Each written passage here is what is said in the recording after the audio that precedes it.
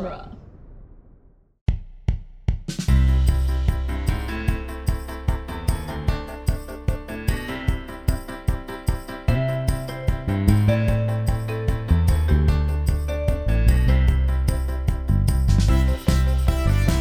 Hello, everyone, and welcome to the Protagonist Podcast, where each week we look at a great character in a great story. I'm Joe Dorowski, and this week we're discussing Ned, Chuck, Emerson, and Olive from Pushing Daisies. And joining me for the discussion is returning Protagonist Podcast co-founder Todd Mack. Welcome back, Todd. I'm happy to be here to talk about this awesome show. Oh, I love this show so much. We're going to be discussing the pilot episode, which is titled Pie-Let, P-I-E-L-E-T-T-E. Delights me, no end. It was written by Brian Fuller and directed by Barry Sonnenfeld and originally aired on October 3rd, 2007. It stars Lee Pace as Ned the Pie Maker, Anna Friel as Charlotte Chuck Charles, Chi McBride as Emerson Codd, Kristen Chenoweth as Olive Snook, Ellen Green as Vivian Charles, and Swoosie Kurtz as Lily Charles. What a name. And Jim Dale. Swoosie Kurtz? Yes. It sounds like one of the made-up characters for this show. Totally. Like Lily Charles actually sounds less made up than Swoosie Kurtz. Totally. And Jim Dale provides a narration for the episodes. So Todd, a little while ago, I was recording a special episode with Brandon Nuccio, and he said to me, Joe, I've listened to a lot of your podcasts, and you talk about Pushing Daisies a lot. And I just want to say, I do not talk about Pushing Daisies enough, because this show is amazing. This pilot is really good. This is so. We did an episode on Paddington 2 with Scott Carley came on as a guest, and I said Paddington 2 is a perfect movie. It doesn't mean it's the best movie ever made, but it is perfect for what it's trying to do. Like, there's nothing that should be changed about Paddington 2. I feel that way about the Pushing Daisies pilot. This is perfect. There's nothing that should be altered in any way. It's bold, but not wrong. Oh, just as soon as the visuals came up with that oversaturated yellow, and then the Jim Dale voiceover, like giving us whenever he marks the time. Mm-hmm. I love Jim Dale telling us like how long something has been. It's just like, oh, why do I not have 100 episodes of this TV show to watch? Right, really. So some trivia about Pushing Daisies. Well, I guess first, Todd, did you watch Pushing Daisies when it first aired? Oh, no. I watched Pushing Daisies because you pushed... See how I did that? Pushing Daisies on me. Todd, I liked that a lot. It would have been when we were in college and you said, you have to watch this show. And then I watched it. I don't know if I've seen all of it. I don't know. I remember thinking, oh, this is totally delightful. But I've never I haven't had the DVDs at home, and it hasn't been streaming. Had a good streaming home, yeah. Yeah. So, I just bought the first episode on Amazon Prime so I could watch it again and realize, why have I not seen all of this? Yeah, there's so much to love about Pushing Daisies. But before we get into all that, some trivia. So Pushing Daisies had a 9-episode first season. It was... they had a 13-episode order, which is a standard for like a new show. That's called a half season back in the day. Would have been the 13-episode order. But then this was 2007, and the writer's strike came, and so they were only able to produce 9 episodes. And I will just say, there's not a great. It doesn't feel so much like a season finale. Like they weren't wrapping something up, and I think they tacked on kind of a cliffhanger to get you to come back for season 2, but ratings between the first and second season dropped a ton, which this is a weird period in television history, both in terms of like the very early emergence of streaming competition is starting to happen, but the writer's strike is also really disruptive to so many shows. Like everything basically had a half season in 2007. And it really hurt Pushing Daisies, I think, being able to build this audience, that it was so kind of abrupt to just have 9 episodes. And then the second season that gets ordered is only 13 episodes. So in total, there's only 22 episodes that exist of this. And I just wish there was more. Oh, it's so good. A huge part of what I love about this is the like the visual aesthetic that they create. And production designer Michael Wiley said that he wanted the series to feel like a storybook come to life, and everything should look and feel like an illustration in a picture book. And that is in terms of the color choices. So they use lots of reds and oranges and yellows, but almost no blue because they wanted it to feel very warm and kind of pushing forward, whereas blue is a cool color that recedes. With that, and also how like they frame the shots, like so many shots when you're going into a scene, you could see this like being the page on a book. Yep. And so I think Michael Wiley, you nailed it if that was your goal. Yeah. To do this. And cinematographer Michael Weaver said he wanted it to feel somewhere between a Méliès and a Tim Burton film. And as soon as he said that, I'm like, yep, that is a pretty good description. Oh, totally. I when I was watching this, I thought this is a sibling of Big Fish. Mm-hmm. But it's so. I mean, this is something I want to talk to John. I think this has that blend of kind of whimsy and macabre that Tim Burton does. Totally. But Tim Burton leans more into the macabre, and this leans more into the whimsy. Right? The balance is different. Yeah, but see, that's why I go with Big Fish and not some of Tim Burton's other stuff. Like Corpse Bride or Beetlejuice. Yeah, this feels like Big Fish, because Big Fish to me doesn't feel like a dark film. It feels like a bright and happy, and whimsical film in the way that this does. But I think Big Fish kind of stands out in the Tim Burton canon. Like if you did like a color palette of all of his films, Big Fish would be totally. It's a total outlier, but exactly the reason why it fits better with this. Mm-hmm. It's a better comp than any of Tim Burton's other stuff. Addams Family. Yeah, right. Totally. And Amélie, it also totally fits with that as well. Okay, I'm just going to go ahead and pronounce apologize to Kirsta Christensen for how I pronounced Amélie and the word macabre, which I never know how to say. Yeah. Have you seen Amélie? I have. Yeah. Oh yeah. It's it was in film school. So I've only seen it the once. If you're in film school, then you saw Amélie. Yeah. No. It's it feels like this also. It has a voiceover narrator and yeah. He nailed it. Michael Weaver got what he was looking for. Yeah. So far, everyone's like nailing what their goals are for this. And in terms of the production design, one thing that I saw noted is that they very deliberately used lots of circles and in background shapes, and also like framing devices. Like as you're entering a scene, you're often passing through a circle. Mm-hmm. They wanted lots of round spaces and very few sharp edges happening visually in it. And it that's something. Is it? It's Big Fish. This is why I use Big Fish as an example of this. Because in Big Fish, you have the son's point of view and his worldview, and then the dad's storytelling worldview. And I show in my classes, when I talk about visual aesthetics, sometimes I will show a scene of the son's apartment, which is like hundreds of right angles in the background. Everything is straight lines and hard edges and right angle quarters. And then I show them the dad's space, and it is all soft curves. That's awesome. Everywhere. And it's reds and yellows, and the son's is black and white. His space is black and white, hard edges, and the dad's world is all just lush colors. And Big Fish is a really good comp for this. Thank you, Todd, for bringing that up. And the way that they talked about their, like even just the feel of the shapes they wanted in the spaces, that is the father's point of view in Big Fish. It also kind of feels like Charlie and the Chocolate Factory. Is that Tim Burton also? Yeah, the Charlie, not the Willy Wonka is the older one. That's right, not the old one, the newer one. Yeah. That one is Tim Burton. Yes. It feels a little bit like that also visually, but more like Big Fish. And we've talked about how so many of the creators are like nailing exactly what they want. Poor Brian Fuller. He has tried to wrap up this series so many times. So it got canceled from him in season 2. He announced a season 3 comic book, and I remember this being announced like, oh, I could like visually and aesthetically I could see this world being a comic book, and that's just fine. And it was announced as like a 12-issue miniseries, and then the comic book publisher he had signed with folded before it could be published. But like some art had been produced for this. Like he just wanted to wrap up the storylines and put the characters where he wanted them at the end.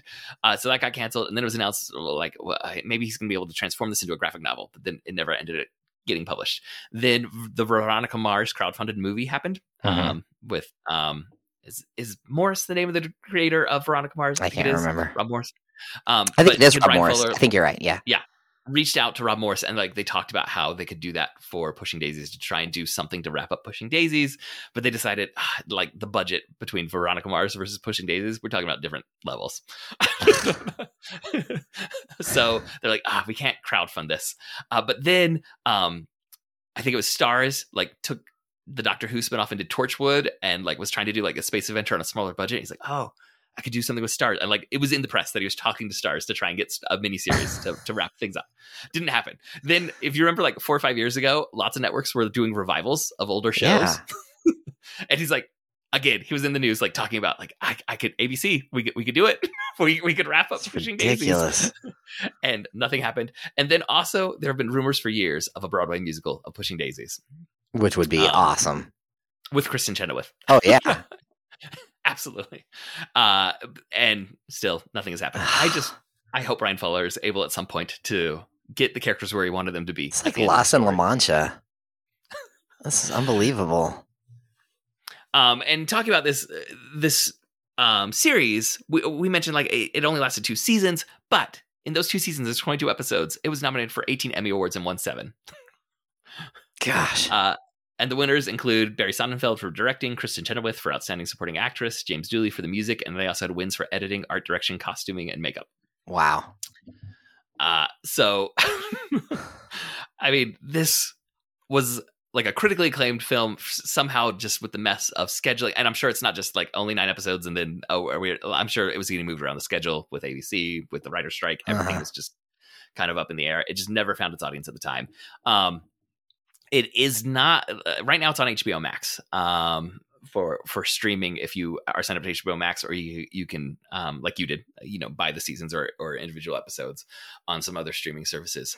If you've never watched it, please go watch it. It is so so good. All right, before we move on to the summary of the pilot episode, listeners, we want to thank each and every one of you for listening. We especially want to thank those of you who support us on Patreon. If you would like to support us financially, we invite you to go to patreon.com/protagonist and support our show with at least $1 per month. All supporters on Patreon at any level receive access to our special quickcasts, which are shorter episodes in which we talk about the media we've been consuming that we are not yet covering as full episodes of the podcast. And all patrons who support us with $5 per month or more get to choose a topic for us to discuss. On to the summary of pilot. You know what? I did not even realize that was the title of the pilot. Like I had seen it, but I hadn't said it out loud. Yeah. That's pretty great. Pilot. It is so great. All right. Imagine a very stylized world where colors are oversaturated. There's a voiceover narration by Jim Dale. All the sets and costumes are stylized. People speak with the patter of a 1940s screwball comedy. And our main character, Ned, has magical powers, but he doesn't know it yet. As a child, he learns about his gift when his dog is hit by a truck. He can bring dead things back to life with a touch. After touching his dog in the road, the dog springs to life and runs off through the field again. It's important that he never pets his dog again. We'll find out why. It's really, really fortuitous that the dog didn't come in for another run. Right. Ned does not see that another animal dies to pay the price for his dog's new life. Later that day, after playing with his best friend, a girl named Charles, whom he calls Chuck, Ned's mother dies from an aneurysm. And Ned goes over and he touches her to bring her back to life. Due to the price that Ned does not yet understand, another person in close vicinity dies. In this case, it is friend Chuck's father. That night, when his mother kisses him goodnight, his mom dies permanently too. This is another part of his powers that he has to learn. First touch brings life. Second touch brings death permanently. And he's going to learn that there's a 1 minute time limit. Like he can touch something, and if he touches it again that second time within a minute, nothing else dies to pay the price. After her father's funeral, Chuck moves away to live with her aunts, a pair of sisters who have made a career out of synchronized swimming in mermaid costumes. As an adult, Ned runs a restaurant called The Pie Hole. He uses his magical powers to bring rotten fruit back to its best self and bakes the best fruit pies in town. His only employee, Olive, is madly in love with him, but Ned is pleasant but emotionally distant. Like there's no connection there for Ned to Olive. A private investigator named Emerson Codd once saw Ned's power in action when he was chasing a suspect who fell to his death near Ned, but bumped into Ned after the body bumps into Ned. So now the victim jumps up back to life and starts running, and Ned runs after him and taps him, and the man dies. So Emerson, having seen this, fully accepts it. That's one thing I love, is like there's these wild leaps of logic, and it's not magical realism because everything's so heightened, but there's magic happening, and as soon as people like see it, they're like, okay, yep, this is magic, and we're moving on. We're not going to deal with it, like all the doubt and everything. So now Emerson has an arrangement with Ned. Emerson will take Ned to the morgue, where Ned taps a murder victim. The victim pops up alive. Ned and Emerson ask who killed them. Then Ned taps them again, and Emerson goes and solves the crime and collects the reward that he splits with Ned. Ned has learned that he has 1 minute to touch the person a second time, or somebody in the vicinity will die. Ned's childhood friend Chuck is murdered on a cruise ship and becomes known as the Lonely Tourist. Ned and Emerson go back to his hometown of Coeur d'Coeur to investigate. After touching her corpse, Ned and Chuck immediately reconnect, and he cannot bring himself to touch her again. The funeral director, who the audience knows is a grave-robbing thief and a horrible person, dies. Ned sneaks Chuck back to his apartment, and he explains to her that they can never touch again, and she can never go out again. Chuck wants to see her aunts again, because in their lives they've turned into agoraphobic recluses. This is before their niece died. But the aunts know that Chuck has died, and Ned doesn't want his powers discovered. He doesn't want to deal with all that, so he says you can't go see your aunts. Though Ned tries to keep Chuck secret, Chuck doesn't want to be kept secret. She just walks out. I love the scene where so Olive lives next door to Ned and is desperately in love with him, but he gives her no emotional feedback and won't even touch her. And then Olive sees Chuck leaving Ned's apartment, and they just pause and stare at each other. And then Olive says, "Does he touch you?"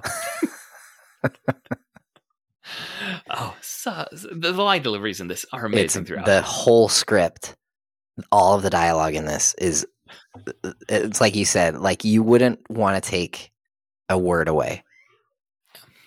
So Chuck has left Ned's apartment, and Emerson sees her and immediately knows what Chuck has done.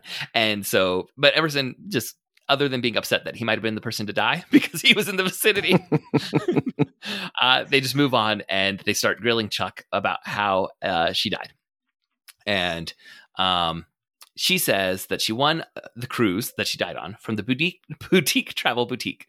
But as part of this, she was asked to transport some plaster monkeys as part of this trip that she had won. So they think she might have been a drug mule.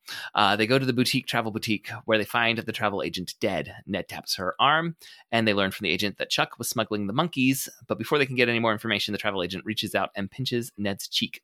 And she's now permanently dead before they find out who killed her. Chuck realizes that her personal effects from the cruise ship, including the monkeys, would have been sent to her aunts, so that must be where the killer is going now.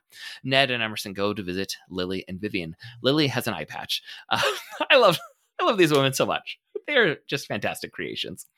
When Ned and Emerson ask about the monkeys, Lily goes upstairs to get them from Chuck's room. The murderer attacks and puts a plastic bag over Lily's head to suffocate her. When Lily doesn't return, Ned goes upstairs, and he is also attacked by the murderer. Chuck has entered the house by climbing through a window, and she helps Ned. Suddenly, as they are fighting, a shot rings out. The murderer is killed. Lily is holding a shotgun and announces that she can hold her breath for a very long time. Because she was one of the darling mermaid darlings. Yes. And it seems like she must be staring at Ned and Chuck, who are staring back, mouths agape. But then the camera pans to reveal that from her point of view, because of her missing eye, Chuck is blocked by the door jam, and Lily only sees Ned fighting. This is my favorite camera pan joke in history. It is so well done. Oh, yeah. The camera pan is part of the storytelling, and it's a joke that makes you like gasp, but is also narratively relevant. Oh yeah, so it's good. Great.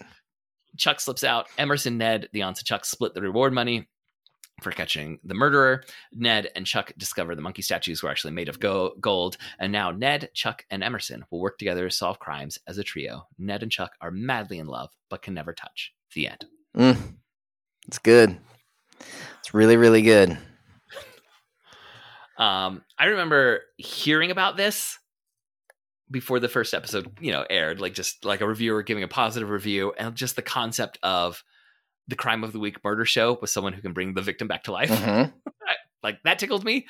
But then watching the pilot it was so much more than like there's so much high concept in this that you have to explain, like the rules of the magic, and you really do need like Jim Dale's narration to like walk you through things, but he's walking you through things, but his narration isn't just walking you through things. Like it is adding so much to the feel of the show to have Jim Dale giving you all that information. But there's so much information to give you. And I was looking at it's a 6-minute childhood flashback that explains all of what his powers are. And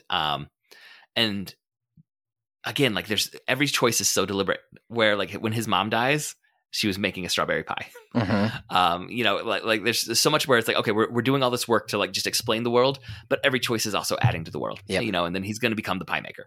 And then I think it's like I want to say it was 11 minutes is when like you now have like the modern setup of Emerson and him and his arrangement. And like, okay, we've done all the world building in 11 minutes for a pretty complex world that they had to build. No, it's really good. One of the things that stood out to me in is okay. So we talked about there's this visual aesthetic with all these super warm, saturated colors, and then there's this 1940s dialogue, and then I was noticing there's like this like a chiasm that's set up often. So you have the boutique travel boutique, and you have the Darling Mermaid Darlings and Core Decor. I'm like, what is that? And then I was thinking, oh, of course, hello. Like they're dead, then they're alive, then they're dead, or they're alive, then they're dead, then they're alive. And so it's like all the way down. Like every decision is it adds to the whole thing, right? Yeah, just awesome. Oh, that's now I'm thinking about that pattern that you just identified, the chiasmus. Oh, I love this show so much. Yeah, I feel like I need to watch it again and think about it more. Yeah, totally. One thing that fascinates me is it is a murder of the week show on the one hand, right? Like we're dealing with death. It is so prominent in what this is, but it also just feels so warm and cozy, right? It's the cozy murder, and it's a little bit. It's a little, you know, the guy with the dog. There's a guy that the dog has eaten part of his face. Like the murder victims sometimes look grotesque. Yeah, and there's also, I mean, just mentioning the word grotesque, like the aunts, like there's something grotesque about their home, their house, like a little gothic, right? Well, yeah, but that's where you go back to Big Fish. Even like the lady with the eye patch, that's got to be homage to Big Fish. You'd think? Was Big Fish before this? It must have been. Yeah, it has to have been before this. Big Fish would have been, and I know Barry Sonnenfeld has said he always gets compared to Tim Burton, and he's like, I'm trying to do my own thing, but there is so much overlap between like the pilot of this and Barry Sonnenfeld's visual style that he gives, and Tim Burton, that I'm sorry, Barry Sonnenfeld, it's inevitable. Yeah, Big Fish was 3 or 4 years before this. Yeah, and so I think again, like the lady with the eye patch, and in Big Fish you have the witch with the eye patch, and you lift up the patch and you see how you're gonna die. Again, it's all tied together. Oh, Big Fish is another thing we need to talk about on this podcast. Totally beyond to talk about Big Fish. All right, it'll happen. We're definitely going to do that. Yeah, it's. I was just saying, like, there's a very warm, cozy feel, and that's I think comes to the musical score, the Jim Dale narration, the visual aesthetic. But in general, do you think there's something about the spectrum of whimsical and the macabre where they do meet? Right, like this is really doing it. But I think like we're talking about a lot of like Tim Burton. There's the gothic, but also a whimsicalness that's present in Tim Burton. Is that something that we look for in our storytelling? Like that we kind of go around the edge and we're back. Because it feels like those should be very opposite. Yeah, right. The grotesque gothic and the bright whimsical. Or is that something that makes this special? That this is managing to do it and still make it feel like a cohesive whole. Well, I don't think it's unique. Like Pushing Daisies is not the only thing that's ever brought those two things together. I don't think historically that it's always been the case that they're just a natural pair. It's like I was watching a cooking show the other day. Maybe it was Great British Baking Show, and Paul Hollywood was saying like, "Oh, bananas and basil, like what a great pair." And I'm like, nobody ever thought bananas and basil would be a great pair until Paul Hollywood said it, and now there's probably a million people in their kitchens putting basil on their bananas and saying, "Oh, it's the way it always should have been." You know, I don't know. I mean, I'm thinking about like the Gothic novel when it was invented was not super like whimsical. Castle of Otranto and your Frankenstein. Yeah, Bram Stoker's Dracula. Yeah, like those are not particularly whimsical. I feel like the whimsy must have been brought in later. It's like a postmodern. Yeah, it feels very postmodern. We're going to do some genre blending. Yeah, but it works so well. Mm-hmm. Like they balance each other out. And yeah, I think Tim Burton probably has something to do with that, at least, you know, a certain way of combining the two things. Yeah, I mean, we do get that wave in the 60s of like comedy and, well, maybe even a little, but like Addams Family and Munsters. Mm-hmm. Yeah. But even before then, you get like Abbott and Costello meets Frankenstein. Mm-hmm. So like I think we're starting to head in that direction, but it doesn't have the same kind of like visual whimsy of this. Well, that's going on, but at least not in the use of color. Certainly, I mean, all that stuff's in black and white. Technology is a factor, totally for that. But you know, that's like the history of film, right? And technology plays such a huge role in the storytelling. But you know, I can imagine a version, you know, in an alternate universe. Well, I mean, I don't know. Addams Family could have been done in color. Yeah, I mean, the Tim Burton film was done in color. Yeah. So I don't know. That it does feel like in this they really lean way more into the whimsy side of things. It's so bright. Yeah. And so warm. And there's such an emphasis on things like wordplay. Like this is one of those shows where the words come so fast and are so clever. I feel like I need to pause sometimes. Wait, like just process. I mean, you mentioned the 1940 Screwball, but that's where this kind of thing comes from. It could be His Girl Friday or Philadelphia Story. One Night. Yeah, or like The Big Sleep. Some of that. Oh, we did Bringing Up Baby. That. Yeah, Bringing Up Baby. Yeah. Mm-hmm. So and so there's screwball comedies and then also noir that often in noir you get this kind of wordplay, and noir plays like well into this too because it's dark and gritty. Yeah, I'm just wondering why it works so well because it does feel so different. Like, I mean, how many of our TV shows that are about like solving murders just end up feeling dark and depressing? I mean, particularly our European imports of murder shows. Yeah, and this, and I'm saying that, but at the same time, I feel like there is like a whole literary subgenre of like coming out of Agatha Christie of like the cozy murder mysteries, where it's not that, where it's a murder mystery, but it's not like making you feel despair for the human condition. Right, but you do feel a little bit of despair for Ned and Chuck in this, right? It's like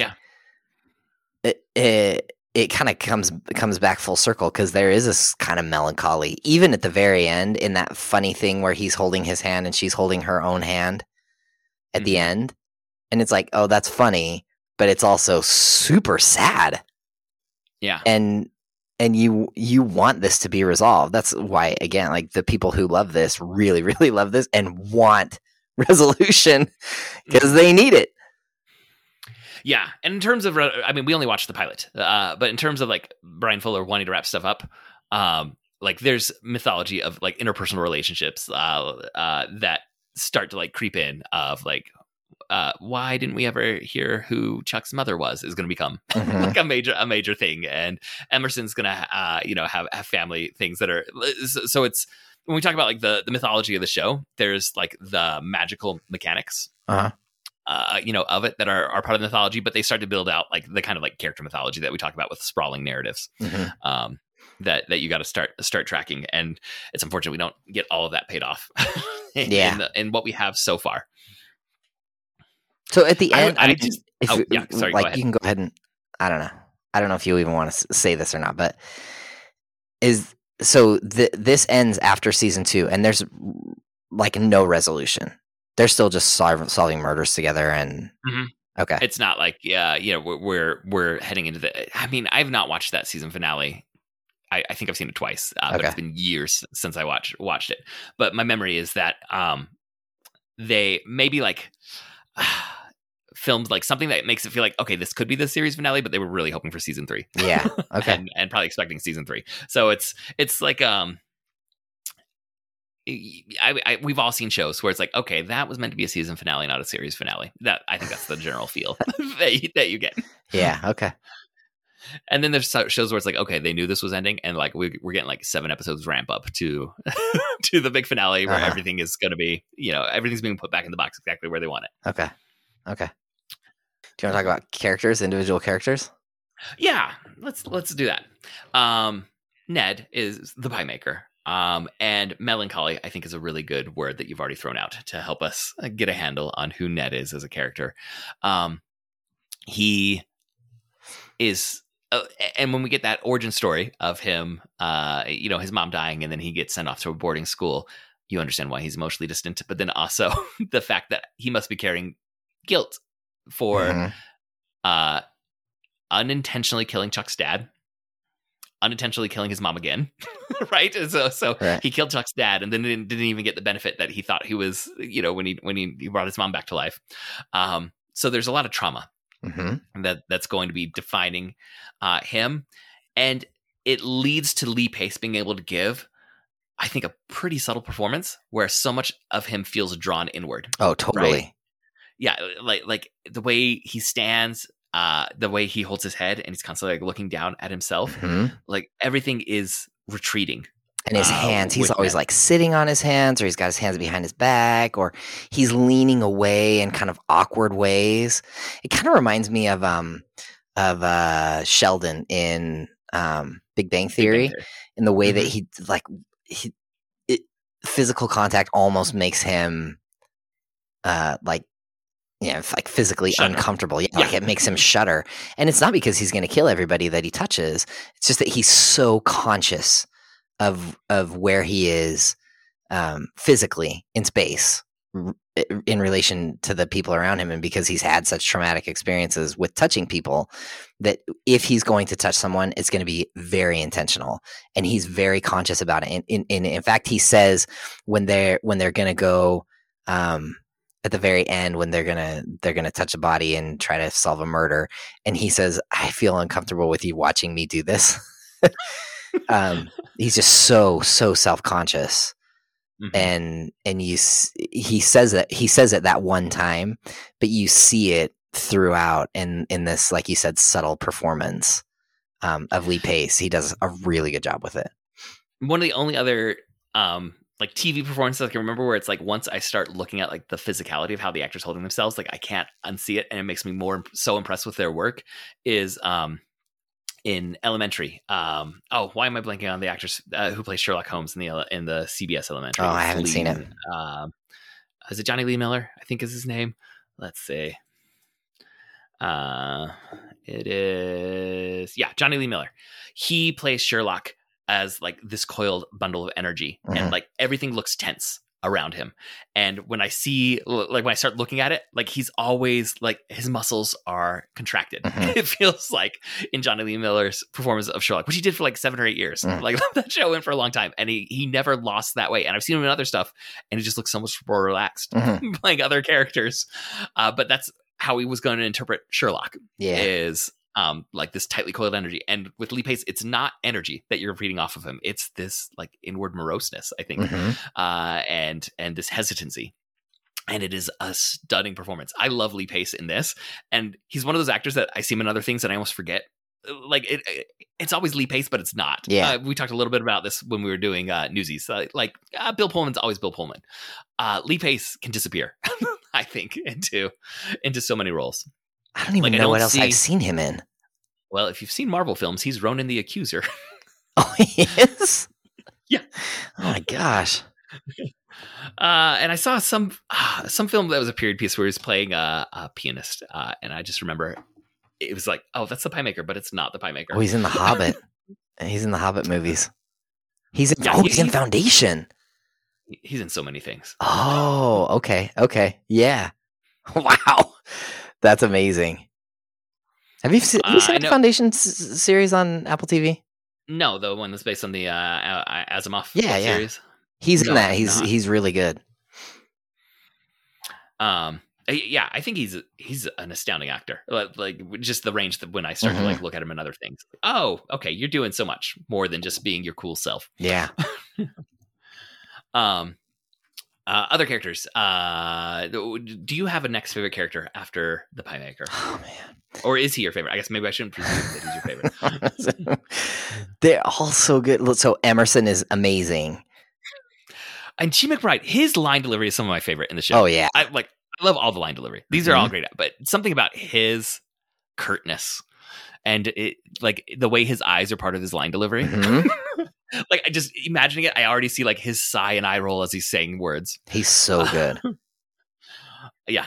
And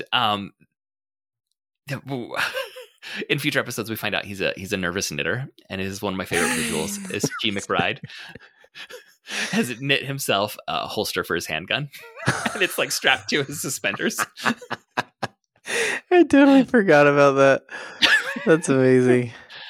Such a great visual. Yeah. Emerson is great because this is a world that is simultaneously nonsense, but no nonsense. And he's bringing the no nonsense to this. And he is going to be often like the call to action is Chi McBride going to be coming in and saying, I've got a case. Yeah. let's go collect the reward. So it's like he has a narrative function to perform, but the actor just imbues so much into it. He's funny because he's so opportunistic, and at the same time, he's just got this. You can tell he's got a really big heart. He's like a big softie. Yeah, and it's that mix of disdain, but like it feels like outward disdain, but inside, like he's kind of loving this. Oh yeah, like Ned and Chuck getting together. Like he's like on the outside, Chuck, you are a wrench in my perfect system that I had going, where I could solve every crime. But I'm kind of happy that Ned's got someone. Yep. And Chi McBride is able to play it. He's an actor that he's also been in a bunch of stuff that I wouldn't have thought of.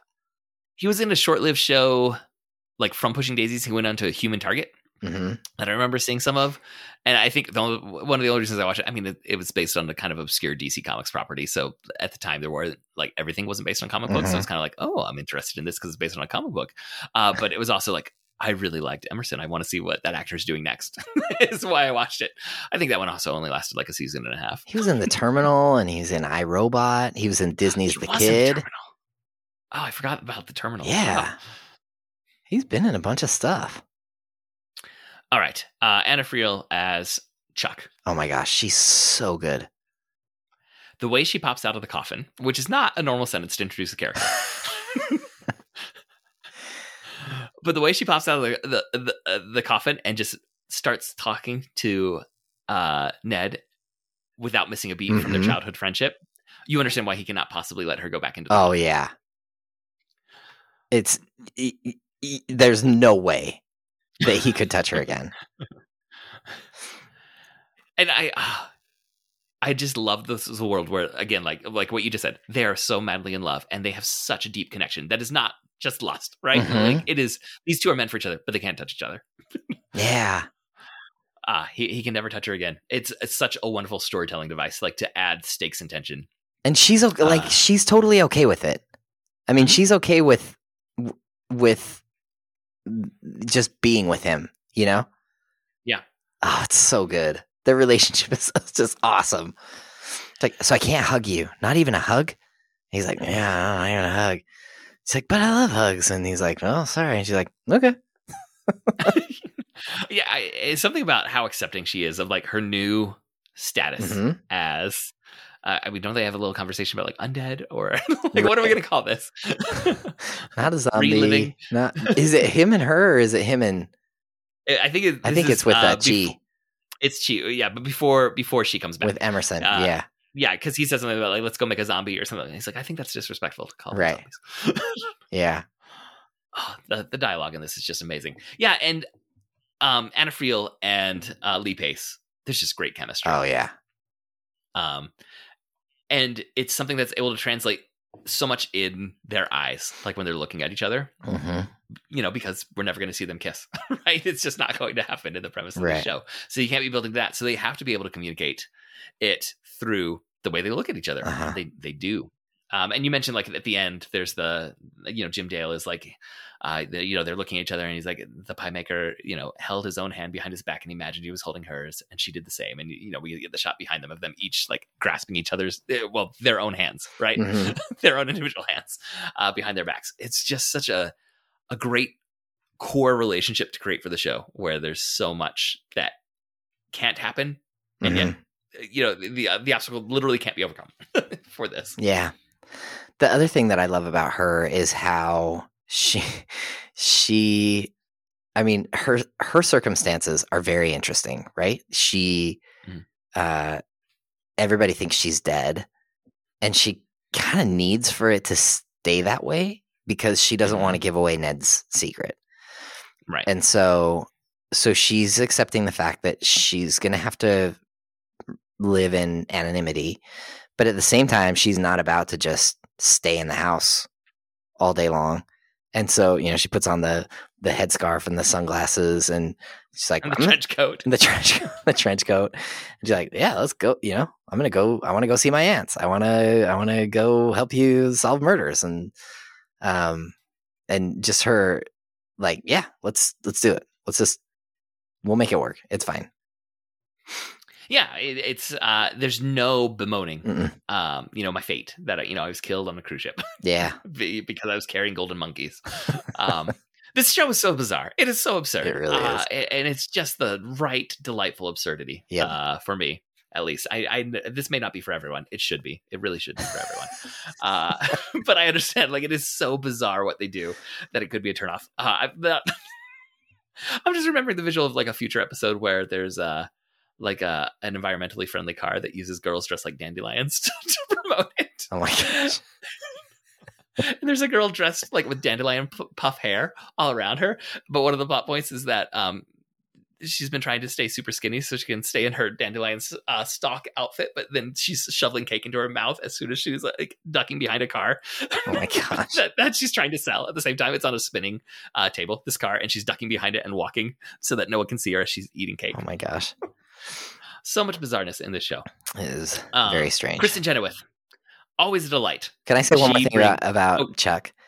Yeah. I love when they go to do the last thing and he touches the dead body, and then they're about to ask this guy how he was killed, and she says, "Is there anything that you'd like to say, or is there anything we could do for you? Kind of any final wishes? Any final wishes?"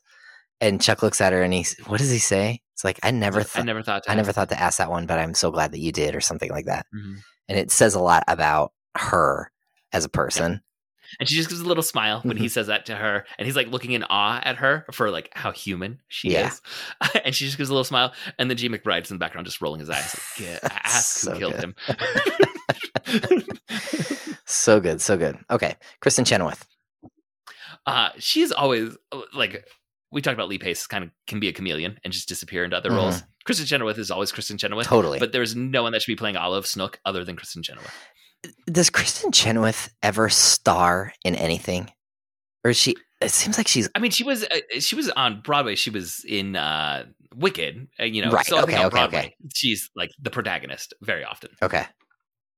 But in television, it feels like she's always a side character, and I think some of it is like she is so distinctly her. Yeah. Have you seen? You want that? Have you seen the movie? You want that as the side. Have you seen the movie You Again? No, I've not. Okay.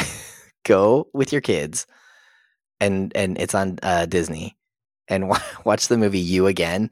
And Kristen Chenoweth plays a wedding coordinator, and it's just, she's amazing. When have we talked about? Oh, she was in Descendants. She's in Descendants. Yeah. She's the Maleficent, right? Yes, Maleficent. Mm-hmm. Yeah, I mean, she shows up on screen, and you're like, oh yes, I'm so glad you're here. She's in one episode of a later season run of Frasier as like a junior agent, and Frasier wants the main agent. She has to she pulls a chair over and stands up to talk to Kelsey Grammer eye to eye. Because he doesn't because it's Kristen Chenoweth. She's tiny and bubbly. He's like, I need a first. So she's trying to assert herself. You don't get a sense of how tiny she is in this, except for there's one shot where she's standing next to Ned. Lee Pace is very tall, I believe. It's so funny. Oh man, so good. Yeah, Lee Pace is 6'5". Okay. And let me check. Kristen Chenoweth. Oh, it's no, not Kristen Stewart. Height. Somehow it's already giving me Kristen Stewart's height. She's only 5'5". Kristen Chenoweth is listed as 4'11". Oh my goodness. Yeah. How has she never played Tinkerbell? She probably has on Broadway or something. All right. Olive Snook is just her just her longing for Ned is so great. And then in a future episode, I don't know if this was always the plan or if it's because they have Kristen Chenoweth. She just bursts into song when she's closing the pie hole one night. Really? Yeah, she's doing the closing down routine, and she bursts into this longing song for the pie maker. And it's just a full Broadway musical, like a Busby Berkeley musical. Wow. Is going to happen. Like the camera overhead shots of her spinning and stuff. And then it's never addressed why she burst into song and why it's a fully choreographed Broadway musical. And this show can get away with that. Where it's of course. Yeah. Olive Snook is going to burst into song. This is Pushing Daisies. Yeah. And if you have Kristen Chenoweth, how do you not have her sing? No, of course. All right. We do also have to just note Vivian Charles and Lily Charles, these sisters. Oh, man, they're so good. And it's just such a different energy. The thing is, all this dialogue, on the one hand, it is all that 1940s screwball comedy patter. On the other hand, every character's voice is so distinct. You cannot swap lines. Mm-hmm. Right? And there's the sisters have this dry disdain, or at least Lily does. Lily is the one that really has disdain because Vivian is slightly more hopeful, but they both just have so much social anxiety and so many phobias that they're living this lonely life together. But the actors that they hired just have distinct voices that are so perfect for these roles. And I'm wondering if closing your eyes and listening to the tone of the voice is part of the casting process, because you really need it for the way these lines have to be delivered. Yeah. Do you have any thoughts about these sisters? They're I don't even know. They're such truly strange narrative creations. I don't know what mind came up with the darling. What's their name? The Darling Mermaid Darlings. Mermaid Darlings. The whole story, and the Jim Dale narration along with it, and so they're these successful mermaids, and then it's somebody throws there's food or something, and it gets in her eye, and then that ruins her career. It's so bizarre. Mm-hmm. But then that has to happen because then you have that great scene with the shotgun and her not seeing Chuck because she can only see out of one eye. It's it's this perfect combination of just total insanity, but then you go, oh no, this was totally planned. Yeah, and I think that's one thing I love about this is exactly where it should be. Sometimes there are stories where they lean into absurdity, and it kind of becomes how strange can the creators think of something, right? Which can be an interesting exercise of just pushing boundaries. You don't see this coming. You don't see this coming. And this has so much absurdity, but like you're saying, it's like a pointillism dot, right, on a canvas where eventually when you step back, you're going to see that dot had to be exactly where it was. Yes. And that's how they are. Both of these sisters. Yeah. The whole, it's like you said, we were talking, I think right before we started recording, and I said we really should have done more than one episode of this. And then you said, but this is perfect, exactly how it is, and it kind of feels like that. Like it's so tightly created in and the way that the aesthetics and the dialogue and the acting, everything comes together, and it's just totally seamless. It's really, really great. And there's so many things that, like, the whimsy of it alone could be a reason to do something, like the naming of things, like you said, the boutique travel boutique and core to core. But then you realize there's other reasons to have named that, right, with the the chiasmatic theme that's going to be present in doing that, and a joke about the synchronized swimmers like losing an eye, like that joke earns itself. It could just be in there, and having the aunt walking around with an eye patch, it would fit within the aesthetic that they've created for the world and the strangeness of these characters, and you would never have to address it. But then it becomes the greatest camera pan in television history. Yeah. to swing over, and it just makes, like, everything gets elevated when those pieces interlock in the end. Yep. And it's not like it felt out of place before, but when you appreciate why it is exactly why it is, it becomes better. Yep, absolutely. That's how I feel about all of Pushing Daisies. I mean, if you're just go watch this 1 hour of the pilot, listeners, and just sit back and find something that you think, well, that's really strange, and take a moment to think about, like, well, why did they do it then? And you'll probably find a reason. Yeah, is my guess. It's just so great. I hope we do get Brian Fuller the chance to revisit this world. Oh man, seems like it's got to happen. But it's been a long time. I mean, I was going to say, it seems like it will never happen, or it must happen. One of those two. I agree. All right, Todd, any final thoughts about Pushing Daisies? No, I'm glad we got to do this. And I know that it's near and dear to your heart. So I'm glad we got to talk about it. Oh, well, thank you, Todd, for returning to talk about this. I'm sure we'll have you on again soon, because we have a Halloween episode coming up that we, traditionally, what is this going to be, 8 years running? Yeah. Well, we're going to have you on. I'm just double checking. Is this going to, depending on when this drops, we may have just had you back on for a Halloween special. This might not drop for a little while from this recording date. All right. Well, listeners, thank you for downloading this episode. For show notes and links to all the other great dueling genre shows, you can go to duelinggenre.com. Also, please subscribe to the Protagonist Podcast in your podcast app of choice, and please leave us a review. That really helps us out. We'd like to thank Scott Tofty, who composed our theme music. Thank you again for listening. We'll be back next week to discuss another great character in a great story. So long. So long. All right.